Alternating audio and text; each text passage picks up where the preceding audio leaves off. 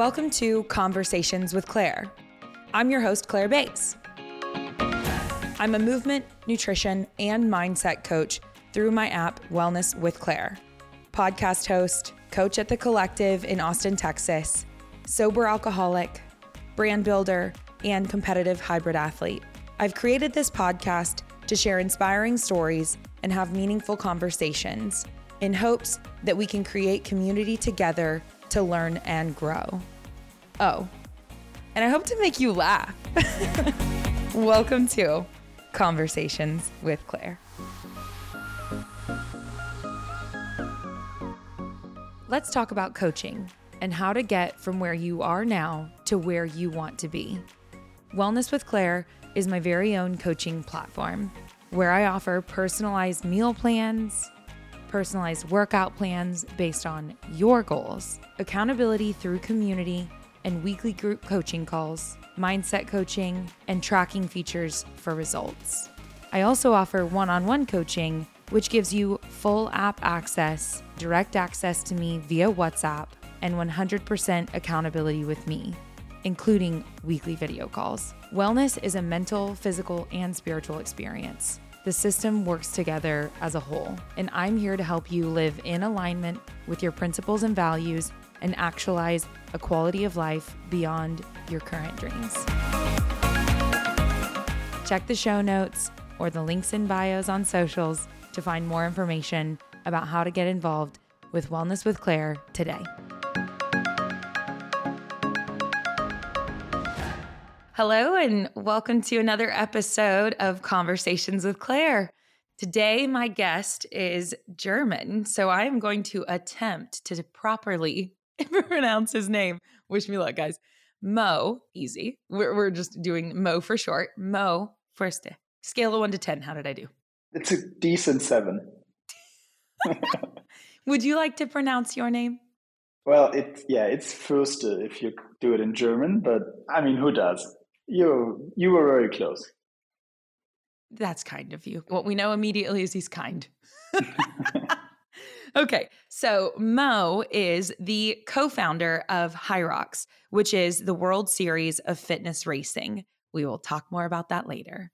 He is also a 3-time Olympic medalist in field hockey, and you have a Hockey World Cup in 2006. You were in the Hockey World Cup. Was that field hockey? Yeah. Okay. And then also is a best-selling author. So Mo's been doing some things. So hello, welcome to the podcast. Thank you very much for having me. Thank you for saying yes. So I always like to start the intro with like how we met for people. So for us, it's a bit different. You're literally in Germany right now, and I'm here in the US. So you created the HYROX fitness racing. And in the fall of 2021, so just last year, I think fall of 2021, I traveled to Colorado and spent some time with some friends and met one of your employees, Graham. Shouts out, Graham. And I just showed up to this facility and took this group of guys through a workout, and he was in the group. So at the end of it, he was like, hey, we do this thing, and it seems to align like a lot with what you're up to. And so that was my first exposure to HYROX, because HYROX is still relatively new in the US. It has seen tremendous growth, and I'm super excited to talk about that. So that was the first I had ever heard of it. So then from there, I'm like looking it up. What is it? I go do my first race in April in Dallas of this year, and then managed to qualify for Worlds in Vegas in May of this year. So I ran both of those, and then just recently ran the other one in Dallas again in November, and you were there. We briefly met there, but we still don't really know. I followed your race. I was watching you racing, basically. Yeah, but I was busy dying. The race is hard, guys, but I also chose to do the women's elite. And so I bit off the hard one. So anyway, we really haven't gotten to spend a ton of time getting to know one another. So I'm super excited to do that. But I kind of just like to tie in all of the like how we met. So we got to meet there, but we haven't gotten to spend a lot of time speaking. So let's go ahead and just take you back. Let's go back to childhood. Let's talk about where did you come from before we got to all of this HYROX stuff that we do today and building this international business that's going really well. Who was Mo growing up? Yeah, so it's difficult. I started playing field hockey when I was 6. I'm just mentioning that because I really have to say that, I mean, I know it's not a big sport in the US comparable to a lot of other sports. And it's also not the biggest sport here in Europe or in Germany, but it was like the most important part of my life. So for the first 30 years of my life, when I turned six, so not the first, but from 6 to 35 or whatever, I was literally doing only field hockey, playing field hockey and thinking about that all day and all night. And I was always, when I was 7, I wrote into whatever, like these school books of friends, what do you want to be when you grow up? And it was, I want to be a hockey. It's called hockey in Germany. I know that's confusing for everyone in the US because hockey is a different thing there. But so I would say I want to be a professional hockey player. And then once I turned 17, it got me there. I got professional. I signed the first contract and so on and so forth. That was like, yeah, obviously, I mean, that was what I chose to do. And I never looked back. I never thought about anything else. I just played. I just did what I was okay at least. And I made my way. And I think a big part of that growing up was obviously like my family. So in Germany, I really don't want to dive into it, but just briefly, it's different than in the US. So you don't do sports in school. There's no system that makes you do any kind of sports in school or in college or whatever. So you have like your school, and then apart from that, you have the whatever sports club system. So you would go to whatever tennis, basketball training after school that has nothing to do with your school, which is completely different than the system in the US works. So I had my sports club where I would go after school with my brother every day, and we would play hockey there, play some tennis there, play some basketball there, whatever. And just doing things that you do when you're very young and you hang around with your friends. I lost my dad when I was very young. It was always my brother and myself, basically. So we spent so much time growing up, playing sports, doing stuff, meeting friends. And I was very lucky in a way that I had this club, this sports family growing up. And it's very easy to get to like different friendship groups and squads and entourages that are not as healthy as the sports environment is. So I have to say that's something, if I look back, I was probably very lucky growing up, having this kind of environment that led me to a very, let's say, protected and healthy childhood. Yeah. So since they are separated, do you think that you could give like a range of the percentage of children that actually get into sport over in Germany? I cannot speak from like actual intel Exacts. knowledge, but I would say it's a very high number because the offer to understand that from a US perspective, the easiest way to explain it is in Germany, school ends early. So school would finish when you're like very young, school would finish at 1. So then it's over. And then you have the rest of the day and you would join a sports club. That is, as I said, disconnected from the school, but it still exists in your local community. And whatever. So there would be like a tennis club, a basketball club, a soccer club, a football club. And this is very separated.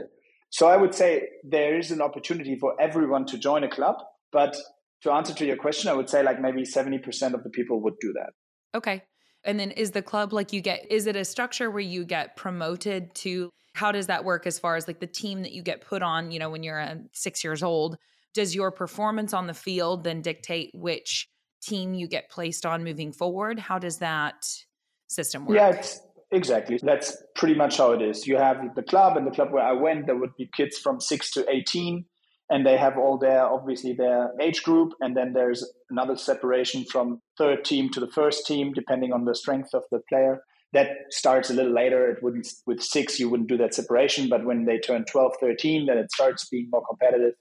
And that's when that starts. But as we said before, I mean, this is a pretty normal growing up in Europe, I would say. And I was just lucky to be in that kind of environment. Yeah. But from a very early time in that, you were, my identity is athlete. There are a lot of kids that, at least here in the US, that get placed in sports that don't ever feel like they identify as an athlete in any way. They're doing it because of the social experience or just because their parents are forcing them or whatever it is. But it's not really because they love the sport. Whereas it sounds like for you, you really early and then really held on to for a very long time your identity as an athlete, right? Yes, although I have to say that the first motivation that I had and why I stick to it, got stuck with hockey, was that I just love being with my friends. And hockey is a team sport. So I spend a lot of time with my friends after school. We just went to the club together and we were there and we had an ice cream and I don't know, just had a good time. And I think when I turned like pretty late, actually. When I turned like 16, maybe, that's when I really started picking up that excitement and also the ambition to become a professional player. I said that when I was 6, but I mean, that's a different thing. Saying it and actually meaning it and trying to get there is a different thing. For example, now looking back at it from the days now and the HYROX and stuff, I was not training to be a professional. I was talented. I have to admit that. I was probably a lazy talent, but I was good enough to embrace that. So that was definitely helpful. Okay.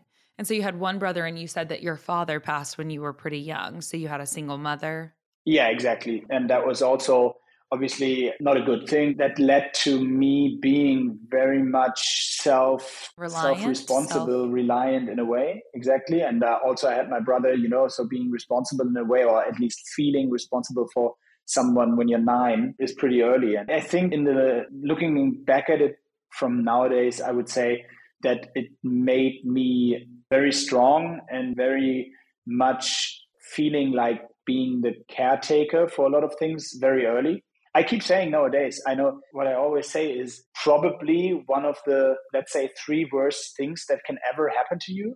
Then with 9 years, being 9 years old, that pretty much defines who you're going to be. Because that also led to me never really thinking that anything bad could happen, because I've seen it. It's like, obviously having children and then thinking about something like that's a completely different ballgame, obviously, but there are not many worse things in the world than losing your parent, especially when you're very young, So I think that's not really a lot of things can shock me nowadays. Right. Yeah. You learned early that you had to be resilient. Like most children do not learn that at 9 years old. They Yeah. live a little bit more of a Luckily, I comfortable mean, life. And then eventually something happens. At some point, you live enough life and something's going to happen. And then you got to figure it out. So that instilled in you this responsible nature early, potentially, to just need to be, like you said, self reliant. yeah, I had no choice. I mean, yeah.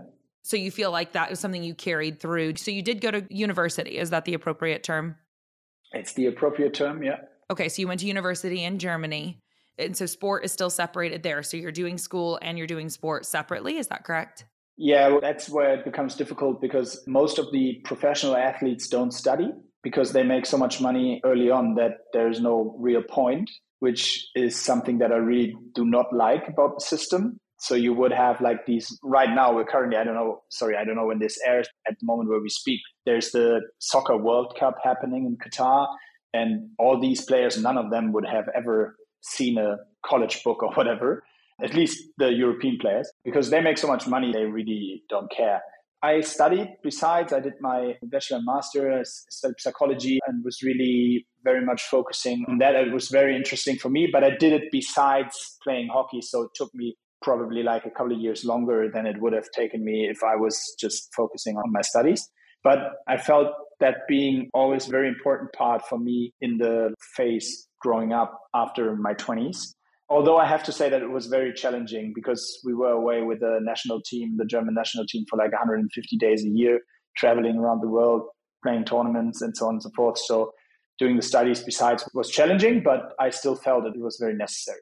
What made you choose to prioritize education in conjunction with your sport? If that was uncommon, why did you choose to do that? Yeah, well, it was uncommon for the professional sports that make a lot of money. Field hockey is not a sport where you make a lot of money. So it was basically not a choice from that perspective because I knew one day I would stop playing and that's the day when I actually have to do something. Otherwise, I will never be able to provide for family or whatever. So I did that, but also I have to say not everybody's doing it. So to answer your question, I still chose it because I knew that I would need something like that besides having something to do apart from only thinking about hockey all day. That was really important for me. And even looking back at it, that was the best decision I could have ever done. Although I have to say it was difficult to prioritize at times because obviously you cannot try to do both things with 100% because there's only 100% to spread across the tasks that you're doing in your life. Then also you can't do 50-50 because then you would suck at both. So the prioritization is really important and focusing on field hockey for like a major part of the day and then shifting all that focus to studies when it mattered. That was a big learning for me. Yeah. Okay, so you finish school and then you get a job? No, I finished school, like university if you want, and then I played hockey for a couple of years and did my master's at a online university, doing that for 2 years. And then after I finished that, I was focusing on, I worked part-time, jobbing a little bit in an advertising company, but I knew I was playing until the Rio Olympics in 2016. That was supposed to be my last Olympic Games. So I was preparing myself before that, did a few jobs here and there, but I had already had this plan moving forward. And I was very lucky again, then meet the team of my co-founders at the end of 2016, pretty much right after the Olympics. And in January, we founded HYROX. Okay, so that sounds like there wasn't a ton of downtime between the two. It seems as though, based on what HYROX is, how much it's grown in the time that it's existed and so on, that it sounds very purpose driven. So, did you start to, like, while you were still playing sport, did you start to feel this calling to head a different direction? Because HYROX, I mean, this is a new and different thing. It's just entirely different than anything else, in my opinion. And so we can go ahead and explain that here in just a moment of what that actually is. But was there this lapse of time? Because I know a lot of people, whenever they identify as an athlete and then they transition out of that identity into whatever is next for them, there's oftentimes this period of uncertainty, discomfort, lack of identity. Did you experience any of that? Or did these people just have this thing that you could float right into? I mean, how did that go for you? Yeah, that's a good question because I experience and I've seen this 100 times with all my friends, everyone I know who is an athlete. One of my friends once said a very smart thing. So he would say this: the day I quit, and people don't think about that, I'm missing out on, like, that's what he said back then, on 10K after tax a month.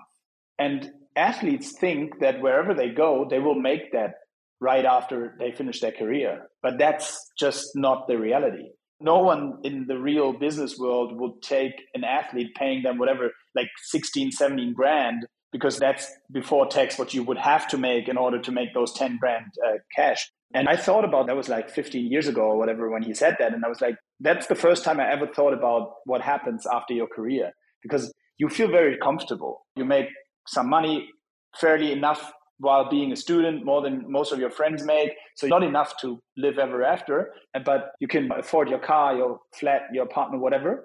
And then no one thinks about quitting. And I always say being an athlete, or athletes die twice. That's like one of the catchphrases that I use talking about it, because I really think that's the truth.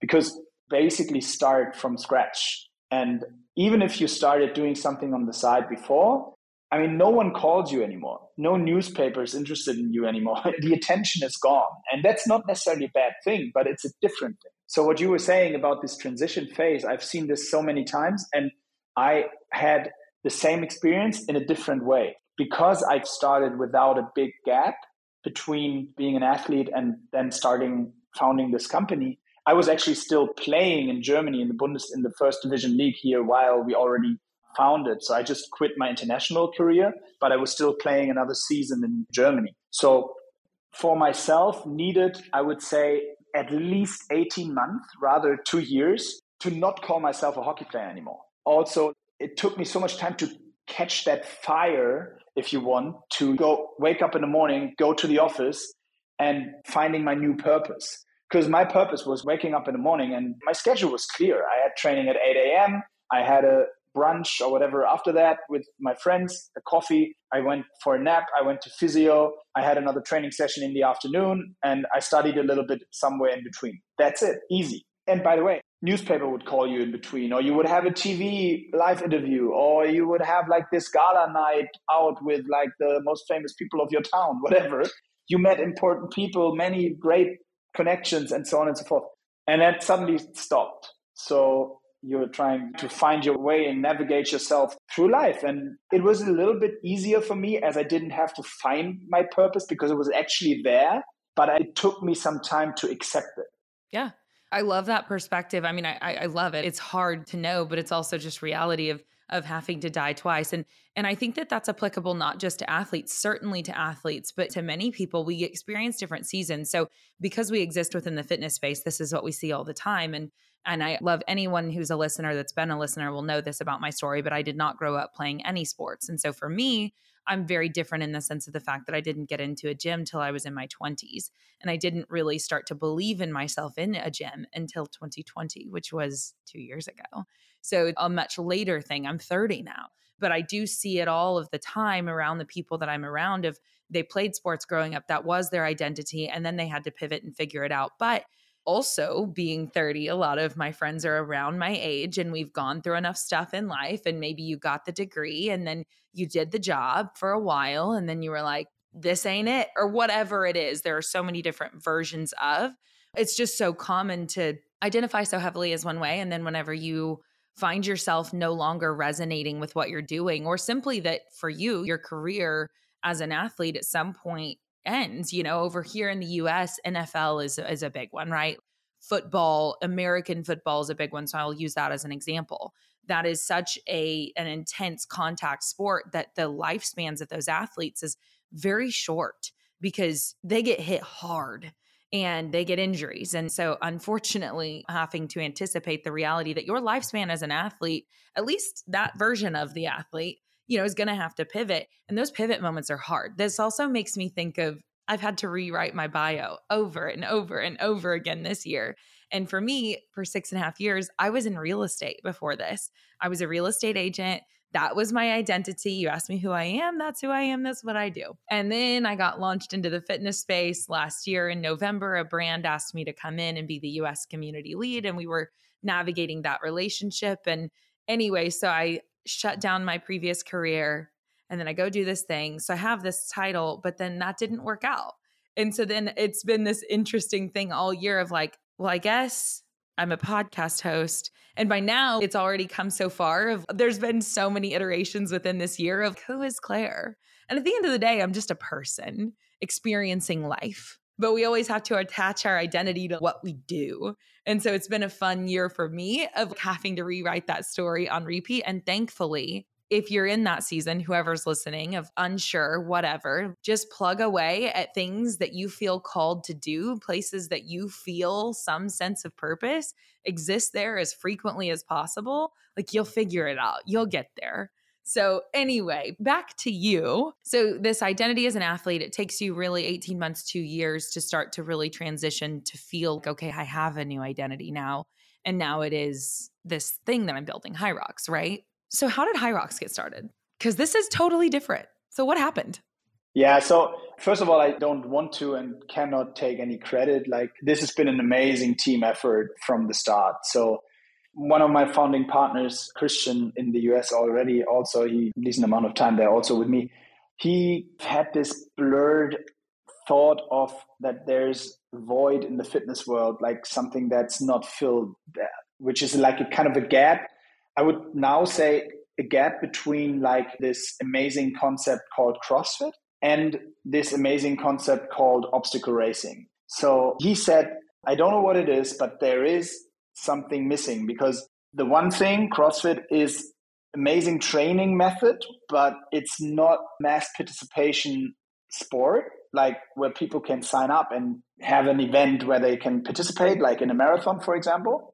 Like every weekend you can run a marathon all over the world. So he was like, you cannot have on-site CrossFit event every weekend somewhere in the world. And on the other hand, you had obstacle racing and we were looking at it from a perspective where I would say it's cool. And I did most of them also, but it's not really sustainable. It's not like I wouldn't do 6 Tough Mudders. Other people do, but I don't see why I would do it. I do it. It's a team thing. I experience it. It's quite of a cool thing to do, but I don't have to do 10. So we were like, what's the logic? Why is a marathon so successful? Why does a marathon work? Why does triathlon work globally in every country in the world? Why do people do that many times? Because it's time tracked. Because there's a logic why they want to be better than themselves. Some want to be better than others, but many of these people just want to beat themselves. They want to be better than they were last time. What's the first question you would ask a friend if they ran a marathon? 95% of the people would answer, that the first question they would ask their friends is, what time did you finish it? Absolutely. And that's clear. And the funny thing is, the answer doesn't matter, because if you answer 2 hours 30, I would say, wow, amazing. If you tell me 4 hours 30, I would say, wow, amazing, respect. You know what I mean? So it really doesn't matter, because it's your own goal. You set the goal for yourself. And I would appreciate that as your friend. So we said, okay, we need to think about the marathon for fitness. What could that be? So that everybody can take part. And then, long story short, that's how we started thinking about it. And very quickly, there was this idea on the table saying, okay, it has to be running and workouts, however you want to define them. And then we really started experimenting, talking about the workouts, talking about the necessities behind it. So it had to be judgeable. It had to be accessible for everybody, that literally there are workouts that are easier for men. There are workouts that are easier for women. There are workouts that can cost you like a lot of exhaustion when it's late in the competition. So just a simple example, box jumps were on the table for a long time. Why did they fall out? Very simple. Because first of all, you would need one judge per box. Second of all, after like 1 hour into the race, it's very dangerous if people, would crack their ankle on one of those boxes, or fall down while jumping down, or jump on the foot of a judge or whatever, which is way too dangerous. So we had so many like little things we had to think about in order to make it a globally accessible, at the same time judgeable, and in a way doable sport for a mass of people, but still be good enough to have the chance to have a professional scene and people that really want to do this as their sport. So that's how we started. So that conversation started in 2016. 17 in March. In March of 2017, that conversation starts. You start playing with it. You are working with the co-founder. So it's 2 of you at this time really iterating on this, or more than? It's 3 of us at that time, plus group of 3 other people, growing to 5 maybe in that year, that took a major part in thinking everything through in the first year. So guys, it's a really cool event. This is a great time to just go ahead and explain what this event is. So I'll attempt to do the thing, right? So it is 8 1-kilometer runs. And in between, after each run, there is some type of, I call it an implement. I come from the CrossFit world. And so to me, it's an implement. But there is some type of workout after the 1 kilometer. So you run 1 kilometer. And then the first thing that you do is you ski. There's a ski erg, a concept to ski erg, and you ski 1,000 meters. And then once you complete that, you go back and run your laps again on the course. It's the same course every time. And then you do your next implement, which just so happens to be a very heavy sled. And you push the sled, and then you run, and then you pull the sled, and you go back and forth 8 rounds of this. And like he said, it's standardized. So just like the race distance for the marathon is 26.2 every time, right? I've never ran a marathon. I know it in kilometers. I don't know. I think it's 26.2 miles. Anyway, it's the same every single time. And so with this HYROX race, the structure, just like you said, is the same, where it is exactly the same distance every single time, the same number of repetitions, the same weight, etc. And so you can race against yourself. And I love what you said, because I came in as a consumer purely. And so went on ahead and signed up for the women's elite straight out of the gate, because I have no chill. And I look around and I think, if they're doing it, I can do it. And what's funny, I'll tell you too, I didn't even know what the weights were on things. And I didn't know what the repetitions or distances were on things.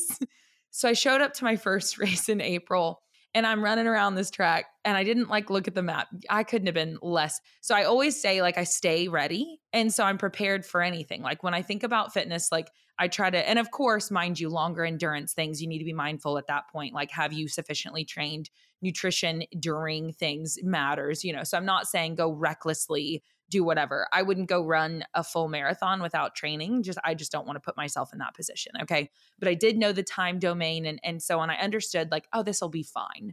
Anyway, so I'm running the laps, and then I look around and I figure out, okay, they're all numbered 1, whatever. And I get to the thing, and I look at the judge standing there, and I'm like, all right, I'm just using context. And then I'm like, how far do I go? Or which weight do I pick up? That's good. So that was my first one. So it was quite funny whenever I managed to qualify for Worlds. And I was like, I knew the MC and he came over and he was like, hey, you need to come get on the podium. And I was like, you're kidding me. You're kidding me. But that was just due to all of the preparation and my standard training that I do, that it applied well there, right? But it's a standardized race. And so then from there, I went and did the one in May. And it's exactly what you said.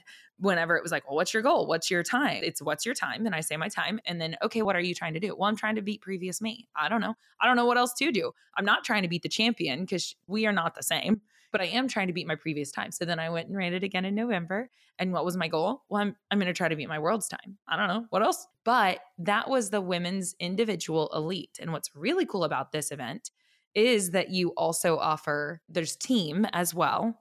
Yes, there's the open division, which has less weight. And then there's the doubles. There we go. Doubles, where you get to do it with a partner. And so you do all of the running together and then you get to split the work on the implements or the workouts. And then there's the team version and the relay. So there's all of these other variations of it. So you've got these elites that are doing the crazy stuff that's like, guys, I train hard and it's really, really hard. It's hard. But then you scale it all the way back to all of these other variations that suddenly make it wildly approachable for anyone. And there's even adaptive. And so I have talked a ton about your event now, in my view. So why don't you tell us a little bit more about it? No, it's much more important that you talk about it than what I have to say about it, which is obviously mostly good things.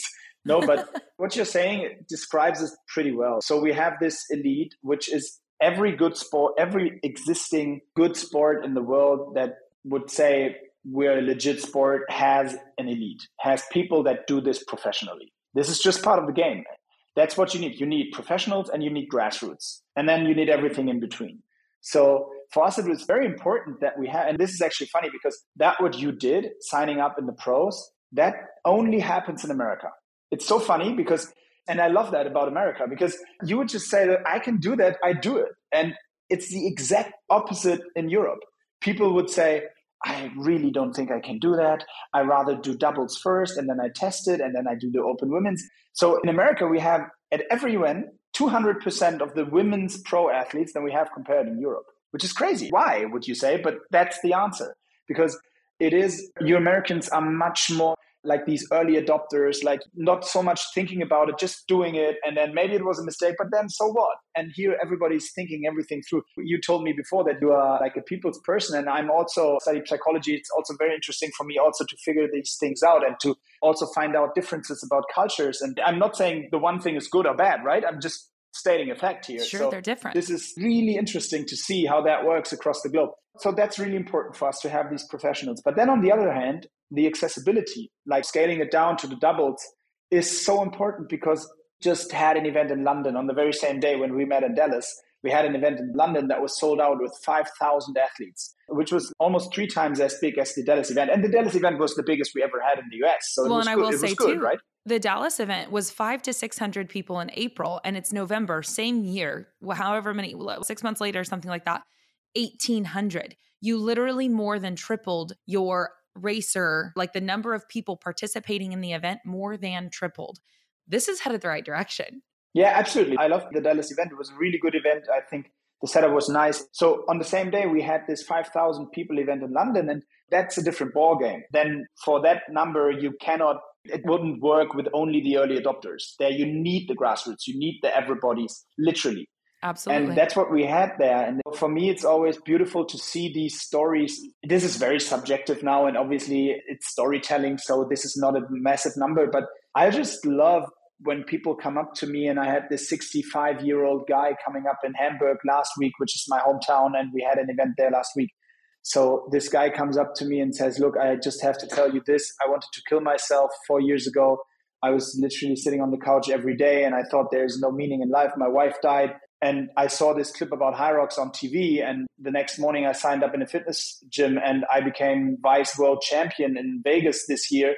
And this is what I do now. And I love my life. I love my sport. I have friends. I met this group of training people, So I know it's a singular, just a one person story, but I have chills telling you that story right now. And because it's like, if we only changed that one life, then I think we did a beautiful thing. And I don't Absolutely. think it's just that one life. So I'm just thankful to be able to do stuff like that.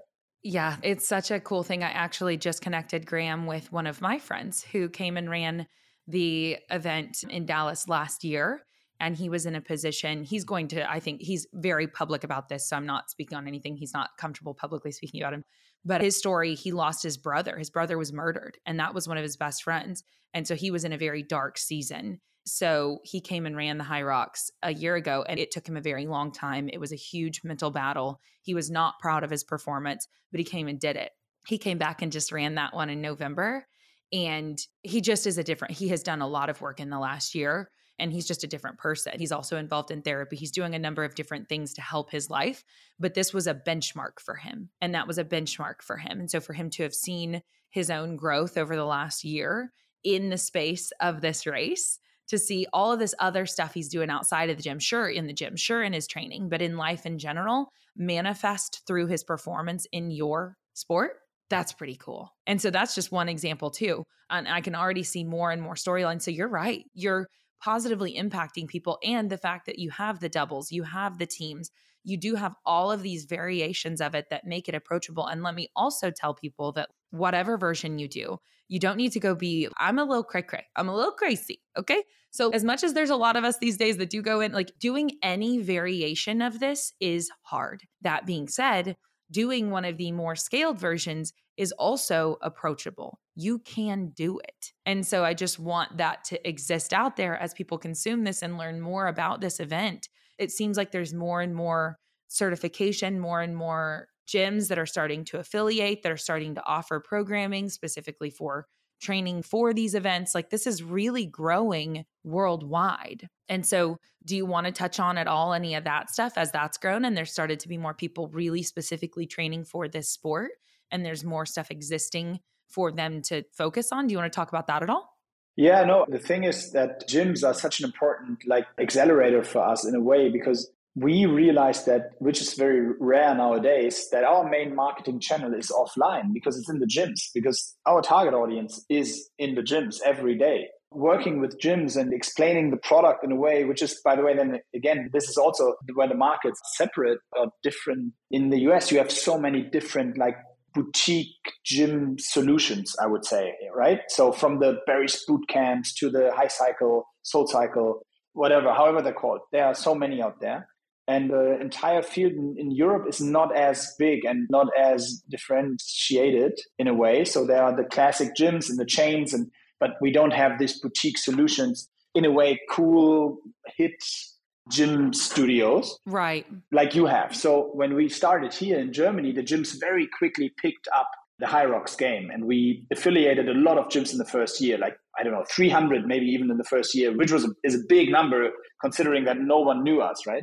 Yes, it is. So we didn't see that growth in the US at the beginning because just the competition is too big. There are too many things out there. So we like basically took one gear out and stepped back a little bit and started to grow a little bit more organically over the years. Obviously then COVID hit, which was a nightmare for everyone, but also for us being an event company, if you want. But now coming back after COVID, and as you were talking about the growth from Dallas to Dallas in 22, that's what we're seeing now globally. We had our first ever event in Asia, in Hong Kong, a couple of weeks ago. We're growing to Australia, Taipei, Taiwan, and Greece and Italy now. And we're signing a license for South America. So this is so much fun moving forward. But still do not want to pretend that it's just a straight line forward that goes through the sky. We have problems and we do have a lot of things that we need to be better at. We have a daily issue with the global judging, with making this comparable, especially with the people that are doing this professionally now and that want to be pros. We have to make sure that this is a professional thing and that everybody's judged equally. And I mean, not necessarily the everybody open doubles race. If their reps are not counted correctly, that might happen. And in the end, this will not change the world of anyone, right? But sure. If we're having a pro race, it needs to be 100% clear that all the repetitions are correct. To standard. And that They're standardized. Standard, exactly. The funny thing is that this needs time on both ends, because Yes. obviously we have people coming from the CrossFit background. They are very familiar with all the standards of movements, right? But then there are people that are coming from a running background. They never did a wall ball in their entire life. So their technique will not look nice. Right. So they are still capable of doing it. It looks maybe different. So that's also sometimes you have to find the middle of it all and make it, as I said, accessible, but at the same time, make sure that we stick to certain rules like every sport has to. And I feel we're doing an okay job there. We have to be better every day. And we're talking about this every day Yep. and trying to work on it. But the most important thing for us right now is that we see this growth. And what I love most about it is the community growth. And Right. as I said, the new stories, new people showing up and having a good time. Yeah, the awareness is certainly expanding and it's expanding so rapidly. Trust me, that was something I'm definitely paying attention to because I've been doing stuff in the event space for a while. And so watching your growth and just recognizing that you guys are up against a lot of adversity in wonderful ways, right? Like the problems you're having are significant. I was talking to someone who has founded a very successful company and sold that and is now about to release to the public their second big venture. And it's a big thing, right? And so he's like, if something's not breaking every day, like I'm not doing enough. And so at the pace that you guys are growing, there are pains associated with that. And so I think that for the consumer to give a bit of grace there and understand this is a really cool thing that's expanding so rapidly that you guys are doing the very best that you can, which I think that you're putting on a beautiful event. So it may take a little bit of time to get its feet under it in any real absolute standard way, but what a cool thing that you're building. And I am so excited to see more and more people with more and more stories like this get into it. And I appreciate it because I think you're right. It's so funny. You guys identified this hole that none of us knew existed, right? I come from the CrossFit space. So, yes, judging and standards are a very big deal. And I've taken the judges certification course. And I used to work for and work with a guy that is very serious about that stuff. So I'm well versed there. But the general consumer, no, like they don't come from that world. But you'll get there. That stuff, as the awareness grows and as the love for the sport goes, there will be more and more people who will come to understand the standards and want to give back to this thing that gave them this community. And that's a really exciting thought. And so you guys are offering through the website. Am I correct in saying that through the website, they can find this thing called the PFT that you guys offer all over the place, certainly within the US? I know outside of the US, but since so much of my listener base is US based, you guys can see the events are held in a lot of the large cities in the US throughout the year. And places like Dallas host 2 of them a year, but they're all over the US. And then there are also all of these PFTs that are going on, which is this physical fitness test. So it's like a condensed version. So somebody that represents HYROX is there and it's a HYROX event. And so anyway, those are things that they can find where those are happening and when. They can find that stuff on your website, right? Exactly. Yeah. That's the first touch they can get with HYROX, experiencing this. It's also like a free offer from us for the gyms to know you to host like this first taste of HYROX in their gyms, which is very important for us. Yeah. And anyone who is listening to this who is a gym facility owner, especially within the US, if you have questions about this, I will say I can certainly point you in the right direction. So if you actually want to even just certainly reach out to HYROX, but also you can just reach out to me via DMs or anything like that. Or if you've got email me, whatever, I'm more than happy to help be a connector to get them in touch with you guys because setting up those PFTs is a really good entry point for people to become aware of the event. So I'm just so excited to see where it goes. I think it's been really cool. I remember going to it earlier this year and I knew there was a lot of the US was a very uncertain thing for you guys for a moment because of all of that struggle and you needed to see the growth. And so I was like, I'm just going to wait and see what happens here. I'm just going to observe. And it's been so freaking cool to be like, oh my gosh, guys, it's working.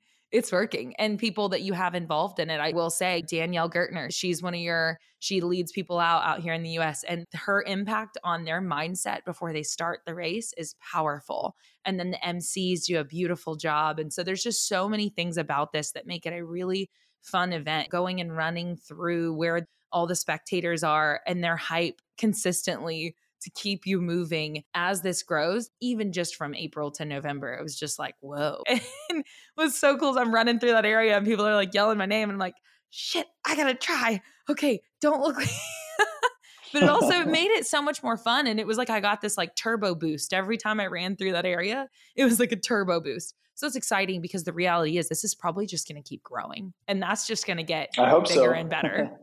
So Okay. I wanted to ask you, and I think you did actually touch on that. What is something that you're doing, you feel that you're doing well, that you would like to be doing more of or better? And this actually can be anywhere in life. Oh, okay.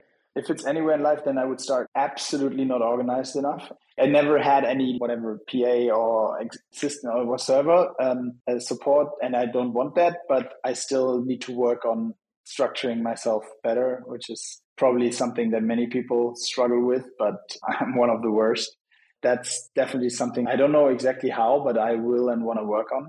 And then from a HYROX perspective, I think because the growth has been so fast and I'm a team player, I'm a team person, I can only survive in teams. I think we need to be structurally as the company, I need to organize our team better and have more structure inside the team who's responsible for what also, because due to the growth, you basically don't find the time to work on the very, very substantial structure that sits behind that. So everybody's working full time and way beyond that. And I feel like growth is important, but sometimes not the most important thing. And you have to see that this is still a healthy environment. And I feel like there I can do a better job moving into 2023, which is a very good thing, but we don't see that growth being reduced at the moment. It's the opposite rather.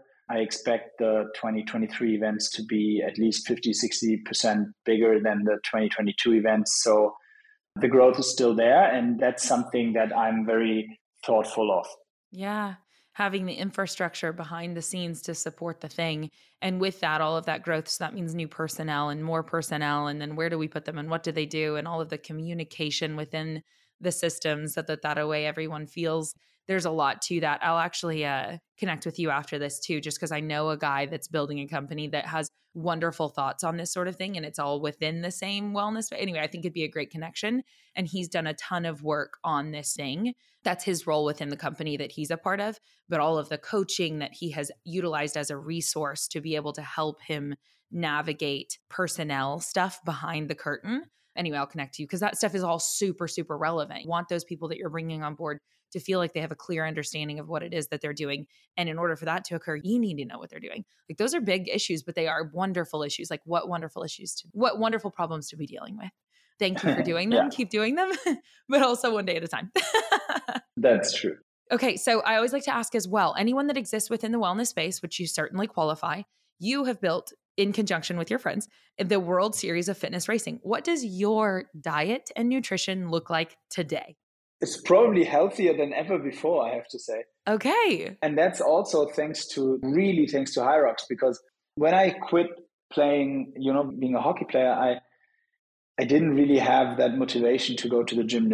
Going to the gym was a must for me all my life. So when I didn't have to do it anymore, I was like, oh, perfect. I will never do this again. Never, Right. ever.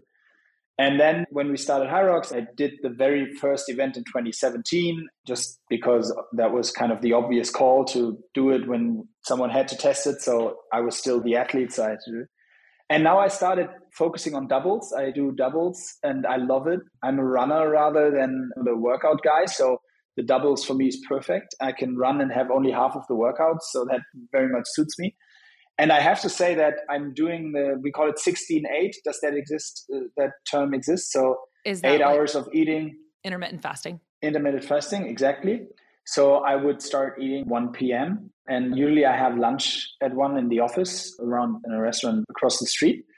And then I would eat more or less, except for fruits, nothing in between, and then have dinner.